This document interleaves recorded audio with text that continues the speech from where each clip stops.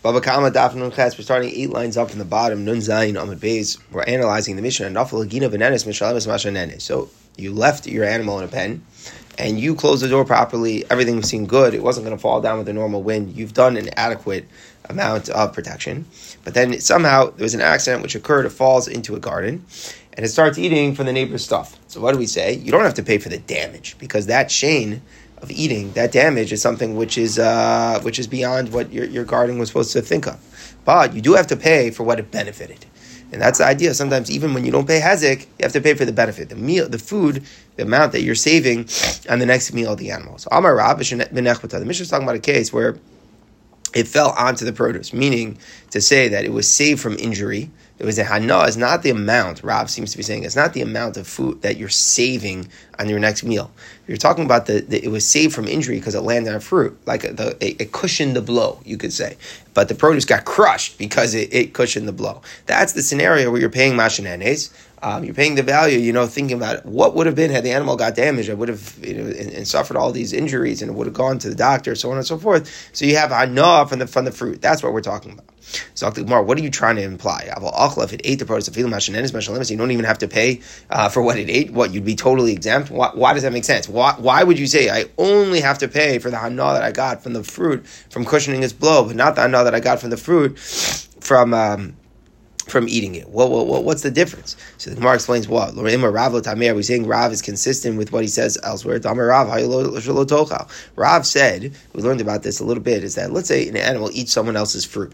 The owner of the fruit, it comes in and starts eating fruit and it got sick. So the owner of the food is not liable because he says, well, what business did it have eating it? Meaning you have no reason for it to eat it. Somebody, let's say, put produce in his friend's yard without permission. It harms an animal. So if it harms it by the animal slipped on it, the owner of the fruit obviously would be liable. But Rav says that if it harmed it because it ate, then it's not liable. As we say, the animal should not have eaten it. So therefore, what the Gemara is trying to say is that in our case also, we say that the owner of the animal shouldn't be liable for the eating of the produce of the garden, because we say that it shouldn't think as the animal should eat. It shouldn't have eaten. The Gemara says, obviously it's ridiculous. It shouldn't have eaten. What's the comparison? There, where the fruit damaged the animal, the owner of the fruit can claim it shouldn't have eaten, and therefore, when your animal went ahead and ate and got damaged, I'm not going to pay. The owner of the produce say, I'm not paying for the harm that came to your animal because it shouldn't have eaten it. But in regard to where the animal damages other people by its eating, here I ate the animal caused loss to the owner of the fruit by eating its fruit. You're trying to exempt the animal's owner. Me, Amar, would Rav say this? Meaning, think about how ridiculous this is. The owner of the fruit here lost his fruit. He lost all his apples. Why? Because the animal ate them. So the owner of the fruit comes over to the owner of the animal. He says, pay me at least mashanenes, at least what you save for the next meal. He says, no, I'm not paying you because my animal shouldn't have eaten. Well, what does that even mean? Is an argument that if the fruit caused damage to the animal, then he could say, I'm not chayiv because when your animal ate, who told it to eat? But the other way around, where we're talking about the loss to the owner of the fruit, of course, the owner of the animal should be paying for what his animal benefited. So let's go over now. We're going to start again. What's happening over here? You guarded properly the animal to get out. The animal still accidentally fell into the garden and it starts eating fruit. What should the halacha be? L'chayra, of course, the owner of the animal should have to pay at least for the hana that he received from the fruit. So why is Rav saying that the Mishnah is talking about a case that you're benefiting from the fruit only from the cushioning of the flow, implying that the benefit, if it ate the fruit, that it wouldn't pay? Of course, it's to pay for that. So the Gemara therefore has to reinterpret what Rav meant. Ella, rather, lo mi bai kama. Rav was saying a style of not only this, but even this. Lo mi bai achlav. Not only where it ate the produce. Of course, where it ate the produce, it has to pay for the benefit. Of course, the owner of the animal is liable to the owner of the fruit for paying for the hana that it received from the eating of the fruit. But even in a case where it got struck by the fruit, meaning it cushioned its blow on the fruit and it's saved from injury, even in that case, you have to pay for what is benefited. Rav wasn't saying only in that case. The opposite. Rav was saying even in that case. So now we're going to work the other way. Even in the case where it didn't eat the fruit, but it cushioned its blow on the fruit and it benefited, then now didn't get injured, even in that case, the owner of the animal has to pay the owner of the fruit for the hana that it received. Why is that case a bigger chiddush? Ema, I would argue, I would say that it's like someone who chases a lion away from someone else's property. Meaning, what's the halacha? Let's say I see a lion trying to eat your fruit, right? And I chase it away. What am I doing? I'm doing a big mitzvah. What am I doing? I'm saving stuff from damage, right? That's what I'm doing. So if that's happening over here, the owner of the fruit, if you think about it, he might be totally passive. He's lying in bed, but he's doing a mitzvah with his fruit. What's he doing? He's cushioning the blow against his friend's animal. So he's doing a mitzvah, and therefore, so the owner of the animal shouldn't have to pay for the benefit that came to him from his animal being saved. What the Gemara's argument is being made is that you have an obligation to try to help.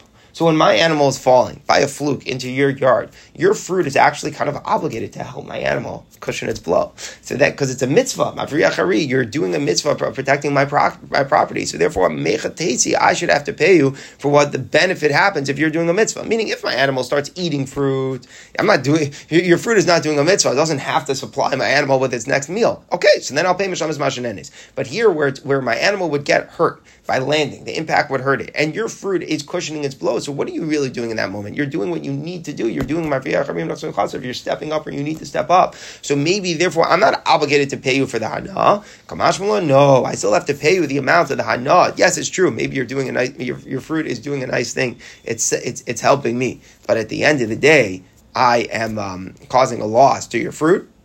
And I have to pay you at least for the benefit that I receive. Says the Marvei, how do we know, Taka? Maybe you should be pater if this case it breaks its fall by the produce. Maybe the owner cannot demand reimbursement because hagufa he's mavriach harim nasan if he's stepping up and doing a mitzvah. So the Gemara says there's a big difference. You choose. It's something that you choose to do knowingly. Here, the owner of the garden, he doesn't know it, right? He's sleeping in bed. Does he know that his produce happens to be saving his friend's animal? He doesn't know anything, so he's not doing anything. And since he's not doing anything, the uptaich in the Maisa is not that he's doing a Maisa of a mitzvah here. It sounds like in the Gemara, like if you would know you're doing a mitzvah and you step up and you save, then you can't come and send me a bill afterwards. Because, no, what do you mean? You did a mitzvah for me. You don't come charge me for it afterwards. But here with the owner sleeping in bed and he doesn't know, he's completely unaware that his fruit is saving someone else's animal, then the owner of the fruit could send the guy the bill and say, listen, at the end of the day, you benefited from my fruit, you owe me money. There, normally, when I'm doing the mitzvah, I chase the lion away. I'm not suffering a loss. Maybe it's a loss of time, but I'm not suffering a loss, right? What do? I take my stick and I chase the lion away. It's interesting. Who knows? I don't know if it's so safe to start getting involved. But okay, you take your stick, you chase the lion away, you've done good. But you didn't suffer any losses. In our case, you suffer a loss, right? What's the case? You're saving your friend's animal from the impact with your fruit, but that ruins your fruit. So therefore you could send him a bill, even though you're doing a mitzvah. So in the second approach of the Gemara, even if it would be active, but if you get a loss through doing the mitzvah of saving your friend, you are able to send them a bill afterwards and say, listen, at least pay for the value that you benefited. So let's make a recap over here. Over here, where you did watch your animal properly and it still somehow ate from the friend's yard. What's the halacha? Of course, you're still going to pay for the value of the hana. Rav is adding that even if you get a hana in a different way, through rooting your friend's fruit, it cushions the blow against your animal, you still have to pay for the hana, even though your friend's fruit was kind of stepping up and saving my animal. You could still, you're still liable to pay for the amount of the hana. That was Rav's chiddush. All right. Now the Gemara says, "Heichi nafa." How exactly did it fall? I mean, again, you did protect the animal from getting out. You had a fence around. So how exactly did it happen that it fell into the garden? So Rav Kahana Amar Shukla B'Me'era. The case is that it slipped on its urine. Meaning, let's say it's walking on a street next to the garden. It slips on urine and falls that way. So that's the pshat. It's something totally unexpected. It's not something you have to guard from, and that's why you're not paying for the hezek. You know, I have to make sure my animal doesn't wander off into your field. But if it slips on the urine and falls in, that's unavoidable. That's unexpected. That's why I don't have to pay for the hezek. I'm only paying for the hana. Or another animal pushed it, meaning I'm walking two of my oxen out in the street, and one ox pushed another ox into the garden. In that, also, I don't have to expect. So the Gemara says, to the one who said that another animal pushed it, and if they're on potter, certainly on potter if it slipped on its urine. But the one who said that it slipped on its urine, only that case is considered unavoidable. But if one of my animals pushes another animal in, that's negligence. Why is that negligence? The owner of the garden says, you should have led the animals one by one. In other words, if you would have led it right next to my garden one by one, then what wouldn't have happened? Now that you let it two by two, one of your animals pushes another animal, so that is considered negligence for crossing them two by two. So that's just discussing in what way is it negligent or not caught when this animal somehow ends up in the garden but not wandering off on its own. All right, so now what have we said? We said that if it eats produce in the garden, the owner is only liable for what it benefited, not for what it damaged, because we're talking, whatever the case was, or it wasn't negligent in it coming into the field. So the Gemara says, that's only true for the first row where it falls, meaning the Mishnah is saying immediately after it fell, the animal starts, I see apples, it starts eating apples. But that's not a free pass, right? The owner should be somewhat around and guided outside. The first row, you can understand that immediate thing he can't protect from. If it goes from one row to and then starts going to another row and starts eating, it has to pay for what is damaged, because certainly you there to that extent, that's negligence. You should watch your animal from doing that. Even if it goes from one row to another, even if it does it all day long, you only have to pay for the value of the benefit. He's saying that it's not considered negligence, and why? This is very hard to understand. Why is it not negligence? So some of the Rishonim saying you may have been scared to enter the owner's property, right? It is trespassing, even though it's your animal that's in your friend's yard. So if normally the regular case for your chayiv and chain is protect your animal from going into your friend's yard. That's normally the hagufa is the liability. You're negligent for allowing it to go into the yard. But here, remember, you weren't negligent for that, right? It slipped on its urine or was pushed inside. So you're not negligent. You were guarding well. So now, Rabbi Yochanan's point is that even if it starts eating more, that's not considered negligence. You're only going to pay for what it benefited, not for what it damaged. Unless it goes out, it leaves the garden, and then it goes in with the owner's knowledge. Says the Gemara, it doesn't mean it left with the owner's knowledge, and then it also returned with his knowledge. It doesn't have to be so strong. Once it left, and the owner knew it left, meaning at that point, you're liable for any subsequent damage. My time up. What is the reason? Once he guarded it, he's now liable. Once you realize that there's food that's still in my garden, you know it's going to escape and try to run there. Meaning, it knows once it leaves, the owner should know that the animal is aware that there's food in the garden, so it's obviously going to try to go back there. So therefore, even if you didn't know that it went back, you should expect that it might try to run back, and therefore you're negligent for not protecting it from going back. All right. Now, we go to the regular case in the Mishnah. If it goes down to the garden in the regular way and does damage, you pay full damage, right? Why? Because prevent it from going into the garden. That's textbook shame. You protect it from going in. If you don't protect it from going in, you have to pay the full damage. What if it goes down to the garden regularly, but it ends up that it doesn't eat the fruit and cause damage, but it causes damage in a different way? As there's water, it gives birth in the garden, and there's water that comes out. Like we say, the water breaking, right? That whole thing in the birthing process. So it dirties the fruit in that way. So if it would eat the fruit, that would be super normal. But no, what happened is some freak accident where it starts giving birth and the water damages the fruit. So basically, you were negligent, but an ones ended up happening. So I'll leave it. Remember, we have a general question in Bava Kama. If I'm first negligent, but then from that negligence ends up coming an ones, what's the law? If I hold like him on the Chayiv, then there's no question. Once I'm negligent for allowing the animal to go in, I have to pay for anything that happens.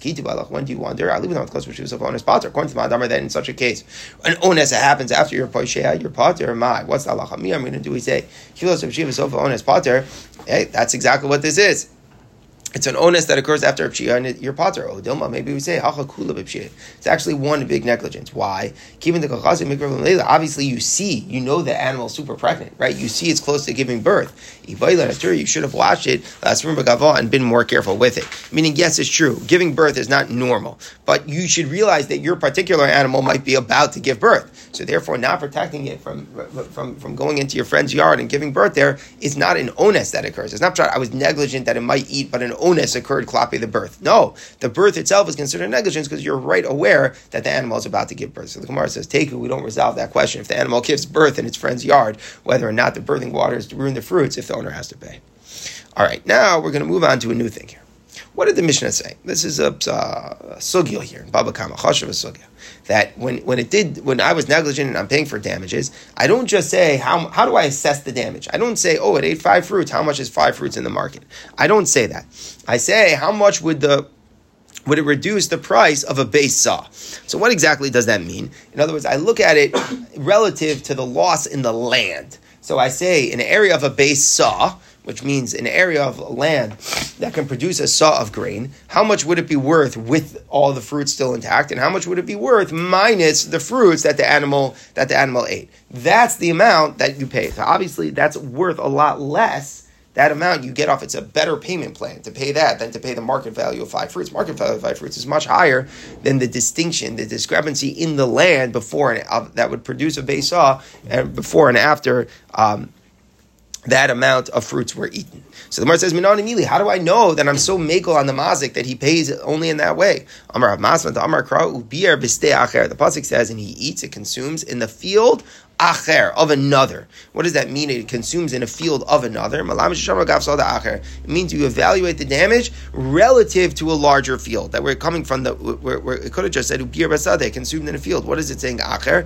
It's saying don't appraise the damage by itself, but compare it to relative to another field. That's how we say relative to a field that's the size of a base saw, a field that would produce a saw of grain. How much would that field go down if that amount of fruit was eaten off of it? That's the pasuk is teaching us by saying acher. Says the Gemara, you're making too big of a drasha out of it. Acher is just saying that it's only a private yard, but not if it eats in a public domain. Remember, Shein B'Rishus Harabim is pater. That's what the Torah is saying by saying acher.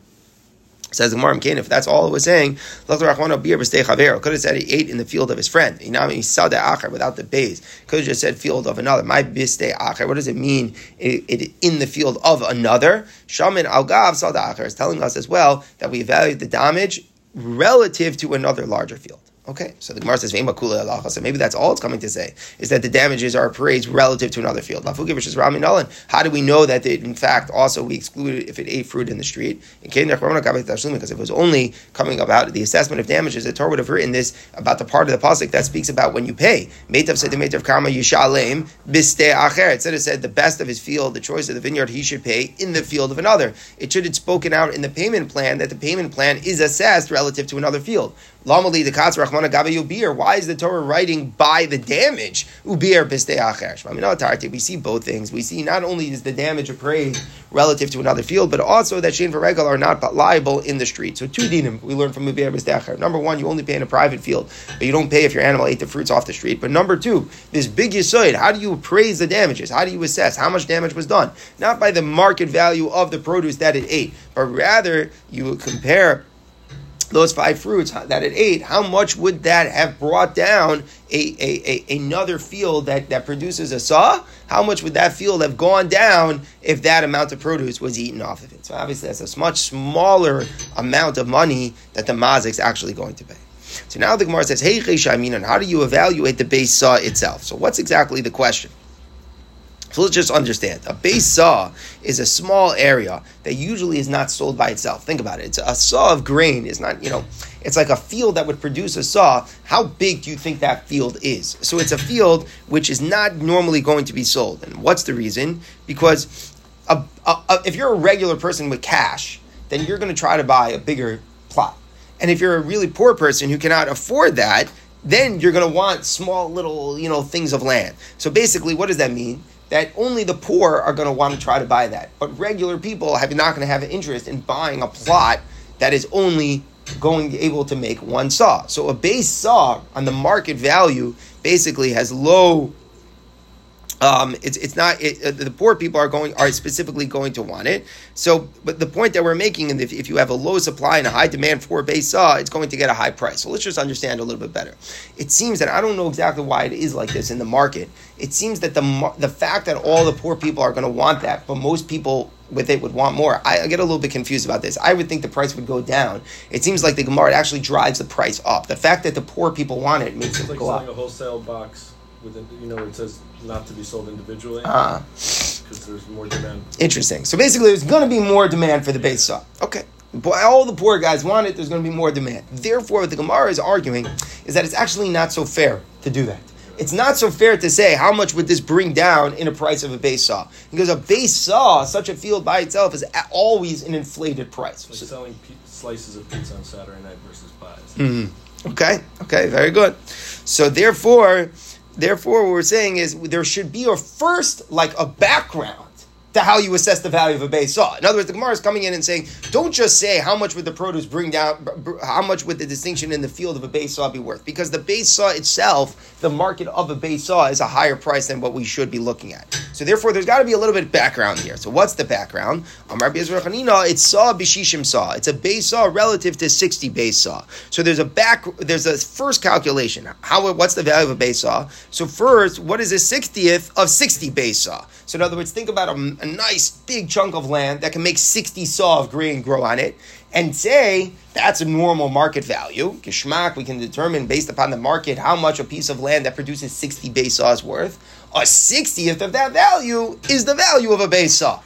And then we say how much from that 60th of value would such a chunk of land go down before and after the produce. So it's just, you want to get like in economics here. So you say an example would be a base saw would be 15 coins to get a base saw. But if you're selling 60 base saw, together it would be 600 coins. So a 60th would only be 10 coins. So if you're buying a base saw alone, it would be 15. But if I want to know the value of the base saw, I don't say it's 15. I say it's a 60th of what 60 saw would be. A 60 saw thing would be 600 coins, so it would only be 10 per saw. So now I say 10 per saw, and assuming that's the background information, the adjusted price for what a base saw is, now I assess what the damage would have done to the value of such a field. So there's like two different assessments that I make. First, I have to assess what the true value of a base saw is, not the base saw in the market, but really the 60th of 60 saw in the market. And then I apply my thing and say, what would the damage have done to such a field? Now, you might wonder then, so why do you mention a base saw? Why don't we say that you deduct it from the price of a field that measures 60 base saw? Why do I need the two steps? Why do I say sham and agav base saw? So the answer is, in a 60 field, in a field that produces 60 base saw, eating 5 fruits would have probably made it go down very like a pennies, because it's so big, so therefore relative to that is nothing. So I have to thread the needle and say, no, relative to a field, but that produces a saw. But the worst point was this, is that what is the value of a field that's a base saw? It's not really a true fair price. So what you have to do first is figure out a base saw is a 60th of fields that are 60 saw. Then I get the true price of a base saw, and then I put the produce, I got that. It's a base tarkav, which is half a base saw relative to 60 base tarkav, which is 30 base saw. So he's saying the same thing, just in a half. The point is, there's also two calculations, but he's saying if you would start with 60 base saw, shouldn't be that way. Why? He holds 60 base saw. No one ever. It's too large for a regular person, and if you're like buying up the world, it's not small. So actually, not so many people are interested in a field of that size, and the price is relatively low. So if you would start by buying, it's inflated the other way. It's inflated too low. Deflated too low. So he's saying that's also not going to be fair market value. The real fair market value is 30 saw. So that's what he says. First, you get your value, see the price of what a 30 base saw field is. You divide that in 60, and then you get the value of what a half saw field would be, and then double that, and that will give you the true value of base saw. So it's more complicated to get a base saw, according to the second opinion. What you have to do is you have to see the fair market value of 30 saw. Divide that in 60 parts, you'll see the value of a half a saw. Double that, now you'll know the value of a saw. Now, then you put the damage, what would that have affected in that field?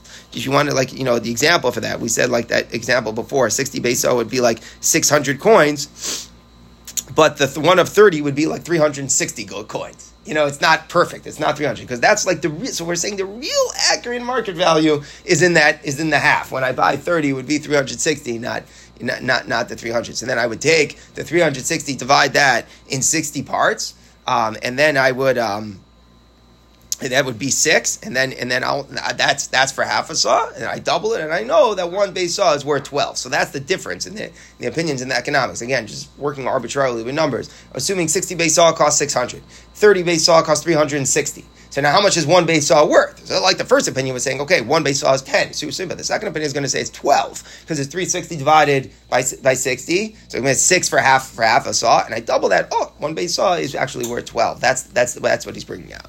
Chizkiya Amar Klach v'Shishim Klachim. You're making this way too complicated. You know what the Mishnah is saying is that a stalk you view in relation to 60 stalks. When he's saying is that when the Mishnah was saying big saw, what in the world is going on? He was just saying it's a deduction from a price of land 60 times larger than the area which is destroyed. So if an animal is eating an amount of stalks, so it's compensated based upon the price of a field in which 60 times that amount of stalks is growing. So if let's say it eats 100 stalks of grain. So you say a field that has 6,000 stalks of grain, how much would it go down if it had eaten 100? That's the point. You don't evaluate the market value of 100, but you say if it would be a field that's 60 times the amount that it damaged, how much would it go down? So according to this last opinion, the third opinion, you don't have to make two assessments. The Mishnah was never saying specific to a field that's worth a base saw, how much would it have gone down? The Mishnah was making a much simpler point according to Chizkiah. You look at the amount that it ate, then you times 60 of that. If it ate 100 stalks, you need a field that would make 6,000 stalks, and say in that field, how much would 100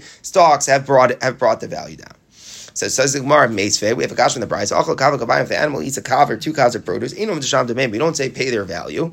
We don't say the value, in the market of that amount of grain. We view the produce like it's like a small piece of land, and we evaluate it.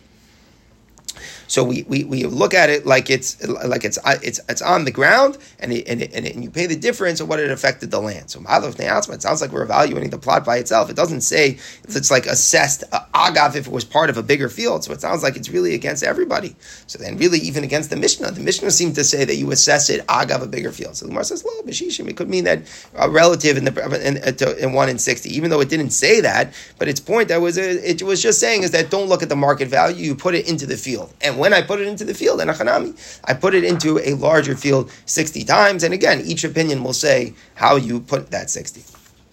Now we look at a brayso stam, a very cryptic brayso that we'll interpret. You don't evaluate a kav because it benefits him. Below base core, and you don't evaluate a base core because it takes away from him. My Amar, one of the world is the brayso saying, Amar Papa Amar, Ein Shamin Kav Shishim Kav. You don't evaluate a kav relative to 60 kav, because then it would benefit the mazik. So meaning we're assuming, like the Mishnah, that it's not the area is not a price on its own, but it's a deduction of a price of a larger field. So now we're discussing how large that other field should be. So if it ate a kav of produce, so it shouldn't be 60 times larger a field that makes 60 kavs. Why? Because it's going to benefit the mazik too much. Why is it going to benefit the mazik too much? Because if a field that has 60 kavs is very cheap. It's difficult to sell. Again, it's too large for poor people and it's too small for other people. So since it's so cheap, so then the discount's going to end up being small. So if it ate a kav, you're not going to say just go to a field that makes 60 kavs and see how much it would go down. For low core, b'shishim korim, if we don't evaluate a core, if it ate a core, you're not going to say how much would a core bring down a field that makes 60 cores? There it's actually going to hurt the mazik. Meaning if it ate a core, which is 30 saw, so then you want to know how much would it deduct from the price of a field that makes 60 core. That would be too bad for the mazik because it's a crazy huge piece of land that's rarely put up for sale, and therefore when a wealthy guy sees it, he would actually pay more than it's like what. So a 60 core thing actually has an inflated price, so that wouldn't be fair. Says so why did it switch to the lashon? If it ate a kav, don't pay a kav. And why didn't it say, and if it ate a core, don't pay a core? It said below base core. Why'd you switch to base core? This is what it's saying. You don't assess the kav on its own. Meaning you don't say if it ate a kav, pay a kav and market value. That profits the nizik. Evelo kav is base core, and rather, what's the point? You assess it relative to a piece of land. But relative to what size piece of land? Velo kav base core. You don't assess how much a kav would bring down a base core. That would take away from the nizik. Because if I take a kav produce from a base core, it's barely noticeable. So therefore, it's barely getting the nizik anything. Base core is huge. So if I say how much a kav takes away from base nizik, very little. Ela b'shishim, you evaluate the kav relative to a field 60 times larger than the field that where the damage occurred. So this is the opinion of like Chizkiah. That's Chizkiah's opinion. So if it ate 100 stalks, so I say, okay, 60 times that, 6,000 stalks. How big is a field that need to be that makes 6,000 stalks? And then assess in such a field, how much would 100 stalks bring it down? So that's like the last opinion of Chizkiah. So bottom line is, we know you don't pay the market value of what it damaged. That's for sure. We know it's assessed agav the field. That's for sure. How much would it reduce in the price of the field? But what field? So the last opinion, Chizkiah, I think is the simplest opinion. The field that would produce 60 times the amount of what was depleted. That's Chizkiah's opinion. But the other opinion is saying in the field, first we have to determine that is a base saw. But how do I determine what is a field that is a base saw? So that was the first two opinions. Either 60 then divided 60 times base saw, then divided in 60, or 30 saw divided in 60, and then double. Says the Gemara story. There was a person who cut down his friend's palm tree. Also, he came in front of the Reish Galusa to get judged. So this is regular damage, not an animal damaging. A person's thumb, he chopped down a tree. So Amar Le, the Reish Galusa said, I saw the tree that was cut down. It was one of 3 palm trees that were right there. In other words, it was like 3 palm trees all in one spot. Together, they were worth 100 zuz. So how much did you pay for one? Go pay 33 and a third zuz. Meaning very simple. We know 3 together is worth 100, so a third is 33. So Amar, why did I go to the Reish Galusa? This is Persian law. What does he mean to say? That's not halacha. So it's coming to me. Why? Because the tree should be evaluated in relation to 60 trees. Meaning, he made me pay way too much. He made me pay the market value of the tree. I shouldn't pay the market value of the tree. It should be in a field that had a tree. How much would the field be worth less if the tree was cut down? Isn't that the whole kula that we're learning? You don't pay the market value of what you damaged, but rather relative to the field that was on, how much the field would be worth less afterwards. So Amalei Rava said, what are you talking about? The whole kula, that's where your animal ate fruit. Where your animal damaged, you don't pay the market value of what it damaged, but rather you pay it relative to the field, how much it would go down. Yomo Benizke Kufo, is the same thing apply where the person does damage? Where a person chops down a tree, of course, stop. You pay market value, done. How much is the tree worth? You don't say it's agav the field. The whole idea of paying agav the field is only a special kula, which is said by when an animal does damage. So that's where we're going to stop here for today. The Gemara is going to launch into a whole machlokas back and forth trying to prove it. But we know when an animal does damage, you don't pay the market value of the fruit. You pay the reduction in a field. What field? Is it Chizkiah, a field 60 times more than the damage that it produced? Or the other ones in a field that makes a base saw? It's complicated how you get the value of the base saw. But there's a machlokas. When a person does damage, does he just pay the market value? Or also do we have this kula that he pays relative to the reduction in the price of the field where the damage was done?